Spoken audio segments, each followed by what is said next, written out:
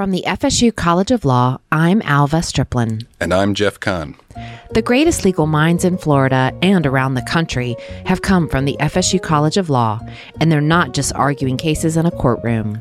From heading up multi-million-dollar companies and state agencies to advising on financial ventures and mergers that are changing the business landscape in Florida, these FSU College alums are taking care of business.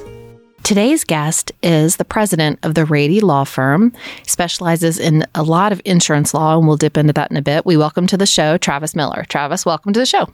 Thank you. Thanks for having me. We're glad you're here. So let's jump in. You are a graduate of FSU Law School and FSU undergrad, correct? That's right. I got my undergraduate degrees in accounting and finance and then came here to the College of Law. Okay. Did you know this is where you wanted to come for law school? Did you know you wanted to be a lawyer in undergrad? I did not know that I wanted to be a lawyer in undergraduate school. I was a business major and probably thought I would end up in the business field somewhere.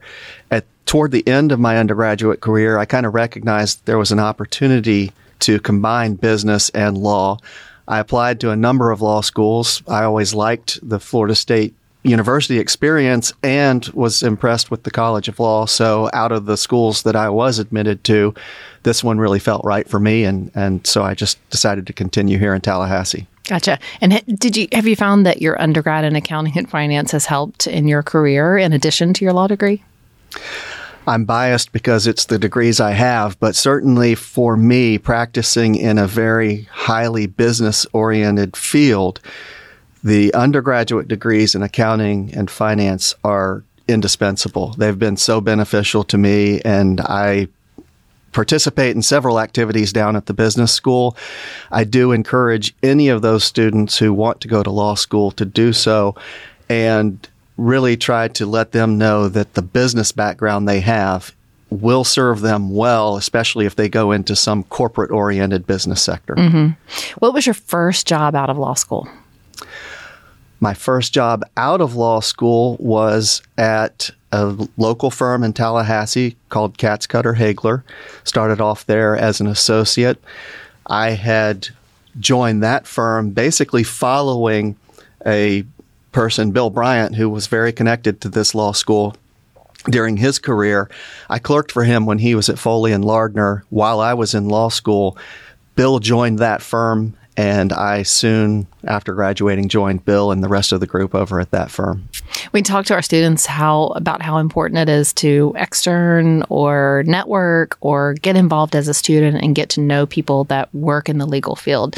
Can you give some advisement to students now on doing just that while they're still in law school? How important is that? I think it's very helpful, and especially after students have that initial period of acclimating themselves to the law school, learning what the study load is going to be, the class work, and making sure they've got that priority set, then it gives them some time and they'll understand what they can pursue outside of the law school. One of the big advantages of the Florida State Law School to me is the proximity to the Capitol and to all of the governmental affairs and legal services in this town. So relative to many other law schools, I think the ability to work here in a capacity with people and in areas that will benefit them years into the future is far better at this law school than at many others. Okay.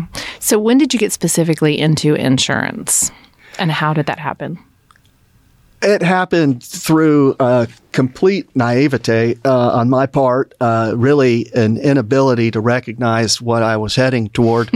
And I wasn't smart enough to say no at the time. I got my job the way I think some other students get their job. I was not blessed enough to know exactly what I wanted to do and where I was going to do it. I went through 4 years of undergraduate school, and probably in that third to fourth year realized, I'm not going to be an accountant. I don't want to be an accountant. I want to do something else. And I went to law school. When I was in law school and I was clerking, I still didn't have a great idea of what I wanted to do, but I knew that I liked the people that I was working with, people like Bill Bryant that I mentioned earlier. So when it came time for me to get a job, I just went for the available job. And when I interviewed for the position, they explained that it would be in insurance law, more specifically insurance regulation. And they asked me, do you think that'd be something that you'd be interested in?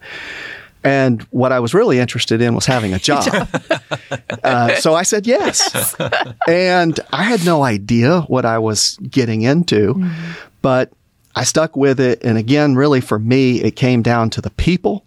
I enjoyed the people that I was around. I eventually came to enjoy the subject matter and the challenge of it, but it all started with the people. And by no means did I set out to be an insurance regulatory lawyer. That would have been weird. I think 9 times out of 10, that's what we hear from people on this podcast is, I had no idea this is where I was going to land up. One-off, we'll have one that says, nope, I knew exactly what I was going to do, and here I am. It just doesn't happen like that. So let's get a little bit into what you do on a day-to-day basis. What's your day-to-day job? And I'm sure it varies, but just give us a glimpse of day in the life. Our firm primarily represents regulated industries, and we're primarily a corporate and administrative law firm. For myself, that tends to be more in the insurance space than anything else. We represent insurance companies, agencies, and other third parties that are in and around the business of insurance. There could be any number of things that happen for them. One of them is getting licenses, for example. Or at the other end of their business cycle, they may want to wind down their businesses, and you help them with the regulatory aspects of winding down those businesses. There's a very strong compliance component anytime you're dealing with regulated industries, whether it's insurance, telecommunications, utilities, and so forth. There's a complex set of statutes, rules, all the things they teach you about in law school that you have to comply with. There are examinations to determine if you're complying with those things. There are reports that come out. Sometimes there are penalties associated with those things. So all of those things, compliance with the statutes, licensing, general business transactions, contracts that they enter into, things of that nature are all part of the day-to-day job. And also, I don't litigate. There are people in my firm who are litigators. I'm not a litigator. So a big part of what I do, and one of the fun things about what I do, is the consulting side of the business, really strategic advice, maybe not so much how to deal with an examination that's pending, but in fact to avoid the situation in the first place. How can they be compliant? How can they have good procedures? How should they position themselves? So that's kind of ancillary to the practice of law, but it's a big part of what I do. Gotcha. What do you think, Jeff? I'll turn it over. Yeah, you mentioned, I want to go back to one of the statements you had. You said, your undergraduate experience really helped you and it's been invaluable to you. And that, of course, makes a lot of sense. But let's say I'm a student coming in who just didn't know what I wanted to do, right? And didn't have that business background and in undergrad was either a poli-sci major, an English major, or a history major. Do you have any advice to that kind of student in law school about how do you, obviously they can't make up for the kind of training you had at the business school as an undergrad, but when you're looking at an associate and you want to make sure that they have this interest in business or maybe have the skills to be successful in insurance regulation or insurance business, what kind of courses, experience do you look for or recommend for the students to take? Let's say you've got a 3L that says, okay, this is what I want to do. What are some of the courses you might push them towards? It's the great thing about law school is that it's really not too late. It doesn't matter, in a sense, what you majored in undergraduate school. It might be helpful if you're going into business law that you have a business degree, but it's not essential. When we all get done with law school, we have the same degree. So when I look at someone's resume who may be coming to us and they express an interest in what we do, I look at the resume and see if that aligns with the interest that they're expressing. If they've taken the classes in corporations and partnerships, taxation, the business-oriented courses that the law school offers, then I can see that they have an interest in the space. I can see their aptitude for the space. And it sort of speaks for itself. So I think the great thing about law school is that it isn't too late to decide once you're in law school what it is you want to do in the future. And one of the things we've done is added this kind of business law certificate to try to signal to employers like you, that this student has taken those kinds of classes. And obviously, again, you can look at the transcript, but we're hoping the certificate is kind of a shortcut, right? That, what we have is basically a list of 10 classes, and we say you got to take this X amount of them, and they include all the classes that you mentioned: corporations, partnerships, taxation. So is there anything, again, let me ask you as the law professor to get your thoughts. Is there any courses that you feel, we've got obviously the traditional ones, the same ones that have been taught, and not that you're that old, but since you were here at law school, but are there courses that you think that law schools should be adding, that maybe there's areas that are being underserved for law students because they're not the traditional corporations, taxation type courses? Are there, should we have a specialized course in compliance or regulation? Or, I mean, we have admin law, obviously, but I'm trying to think of, the world changes. And is there a course in insurance law? There is an insurance law course, yeah, which I think is kind of a specialized contract course, is my sense, is the way it's being typically taught. They are, right. There are probably some things that businesses today confront that are beyond what the historical curriculum of law schools has been. Now, I think the good news is that from a law school standpoint, the most important thing is that the students come out learning how to think. The issue is identifying the key elements, identifying the key issues that anybody confronts, no matter what particular client you have, and then, as best you can, understanding all sides of those issues. The lawyer who identifies the issues and has an appreciation for the strengths and weaknesses of both sides is usually going to do the better job in the long run. So if you come out with critical thinking skills, the rest of it you learn on the job. The law school doesn't necessarily have to train lawyers to do what lawyers do day to day, but it's essential that law schools train thinkers. And so from that standpoint, I think the law schools are doing a good job. Now, more specific to your question, yes, I believe that the pervasiveness of government regulation, both federal and state, and to some degree local, is a bigger area than a lot of people give it credit for. And all corporations face compliance considerations. It could be the Food and Drug Administration, it could be the Office of Insurance Regulation at the state level, Federal Aviation Administration. There are any number of agencies that affect all sectors. So if you're in a business-oriented space, you're inevitably going to end up talking about compliance and regulations. Administrative law is great. I actually am board certified in administrative law and didn't take it in law school. So all of that came later. Would have probably been helpful earlier in my career.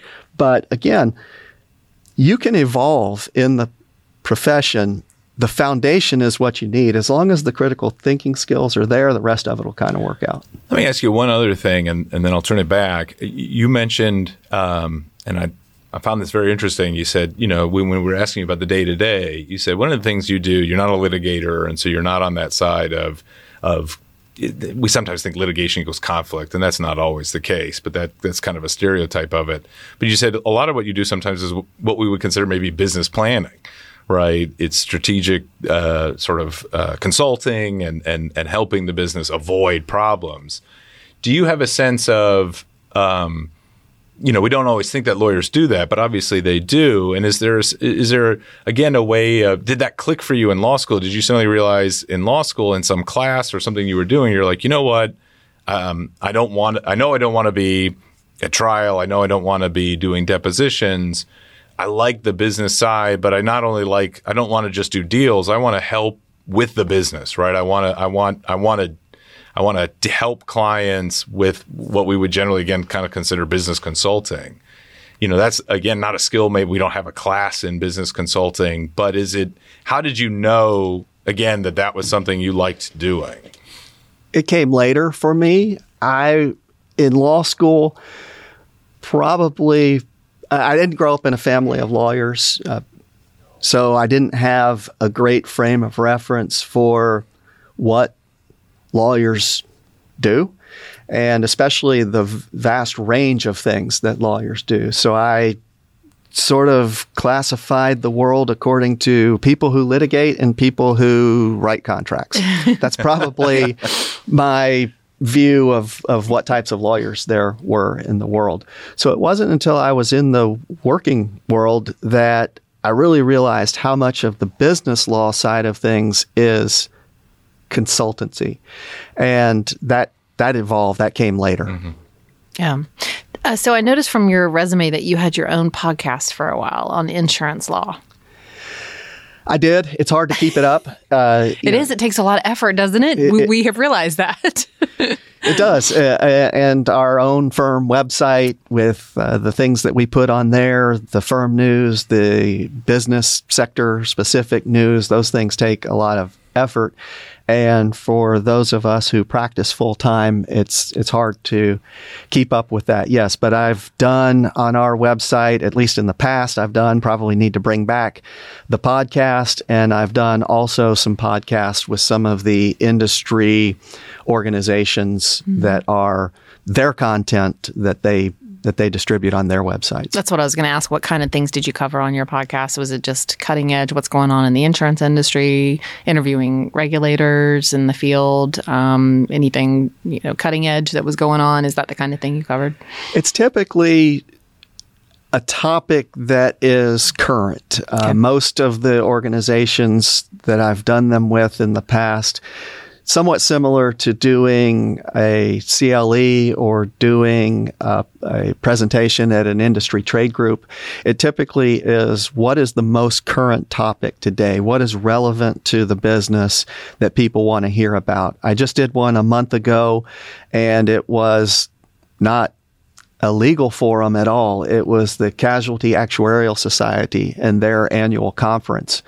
And I partnered with an actuary, and the two of us did a presentation. And the topic for that presentation was what's going on in the Florida homeowners insurance market. Mm-hmm. Very big topic. Mm-hmm. And we were speaking to a group of actuaries who are involved in developing products and rates and loss reserves for insurance companies. And they wanted to hear some perspective outside of the actuarial realm of what is going on and why, and what laws are working and what laws are not working, these sorts of things. So it was really the intersection of how the legal environment is affecting things they do, set prices for insurance, homeowners insurance in particular, and how to estimate the losses for financial statement presentation. It was a good presentation, but that's the type of thing people want to hear about, is what is happening today. If I could take a picture at any moment in time and say, these are the questions that I'm getting most often. Mm-hmm. That's what people want to hear about in their presentation. And right now for us, it's the recent special session that just concluded. Mm. Right. Just my instant reaction to an actuary plugging in numbers. I go to climate change. Did they talk about that at all as far as it relates to the insurance industry? Because I would have to think that has to be a relevant topic. But something it may not be linear, but as we see the climate change and storms becoming bigger and more earth shattering, more damage, is that something they factor in as far as futuristic insurance rates? There's a lot of discussion right now in the industry about climate change and climate change related disclosures and how much should be required and what you should say. That's all a very big topic. I would say an emerging one, if emerging means over the last several years and will continue probably for several years, if that still constitutes being emerging. But a lot of what we face in Florida right now is where we've been a couple of years ago and where we might be a couple of years from now. From a disclosure standpoint, that sort of thing is all relevant, stuff we need to plan for. but I got problems today. I need to know what the current law is. I need to know what the effect of the recent special session is going to be. I need to understand what's going on with adjusting claims, and I need to understand if my policy forms need to be adjusted.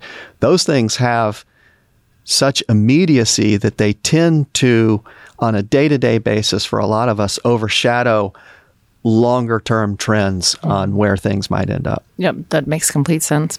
So let's shift gears a little bit here. If you could not practice law, somebody said you cannot practice, you can't be involved in anything legal, what other profession would you pick? That's a hard one. Ooh, stumped. That's a hard one because I told you I was shifting gears. I tried to prepare you here.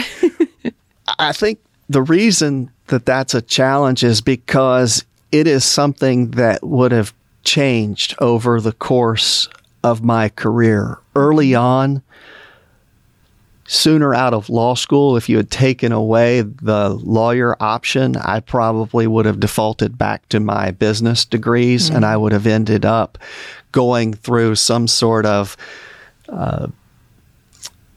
business. I would have ended up in the corporate world, not probably as an accountant, but somewhere in the finance area. As time has gone on, though, I would probably work more in a strategic role as a consultant or an advisor. There's a lot of what I do. I probably shouldn't say this since I'm at a law school doing a podcast, but there's a lot of what I do that doesn't require a law degree, especially after doing it for 28 years, I guess, that it goes back to that strategic advice. That's probably where I would end up, is in a consulting role at this point in my career. So no rock band or, Yeah, anybody who's heard me sing or try to play the drums or anything of that nature doesn't ask me to do it again. Okay, gotcha. So, no, I don't think I'd be willing to give it a try. I just don't think it would work. WWE, none of that. That would not be your alternative career choice. Likewise. I don't think people would pay to see it twice. Gotcha. All right. Well, we're going to wrap up with a Think Fast series. So a few other, these are less thinking involved in these questions. How do you take your coffee in the morning? Cream only, no sugar. Cream only, no sugar. Only in the morning or all day? Or only in the morning. Me too. How about you, Jeff? I'm an all-day coffee drinker. Obviously, comes in with his coffee after a workout, which I don't know how you do that. That in August in Florida, coffee workout, that's just a bad combination. All right, what's the one movie you could talk along with? You've seen it so many times. I would say, gosh, any of the 80s type movies, the ones that were popular when I was a teenager. So to see the reemergence of, say, a Top Gun type thing, it's all those types of movies that were big during that era. Have you seen it, the new one? Oh, yeah. We just saw it this weekend. It's pretty good. Yeah, it was good. I know a lot of the younger set who has watched the original one as a prelude to watching the current one say that the current one is better. It's going to be hard for someone of my age to say that the current one is better, but I see where they're coming from. Right. It was a pretty good take. Yeah, they did it with Star Wars too, but us older generation, we think the originals are hard to top. Right. All right. What's your vacation of choice location? Well, I just got back from Europe, and during that span, we were in Milan and then Switzerland and Paris, and Switzerland to me is my favorite. As far as that was a great trip, and I would certainly do that one again. As far as in the U.S., I really like Lake Tahoe area. So I look forward to doing that one again as soon as I'm able. That sounds wonderful. And traveling was okay in Europe? We've heard a few nightmare stories. No nightmare stories. That's Everything good. Was on time. Everything is pretty normal over there, just like it is here in terms of what people are allowed to do and how they're allowed to do it. So that was certainly refreshing given the period that we've all come through over the last few years. Nice. Well, Travis, we have enjoyed having you on the show. We really appreciate you carving out the time to be with us today. Thank you. Thank you. This podcast made possible by a generous donation from Jeff and Aggie Stoops. Special thanks to FSU College of Law's Professor Sean Bairn for creating our theme music.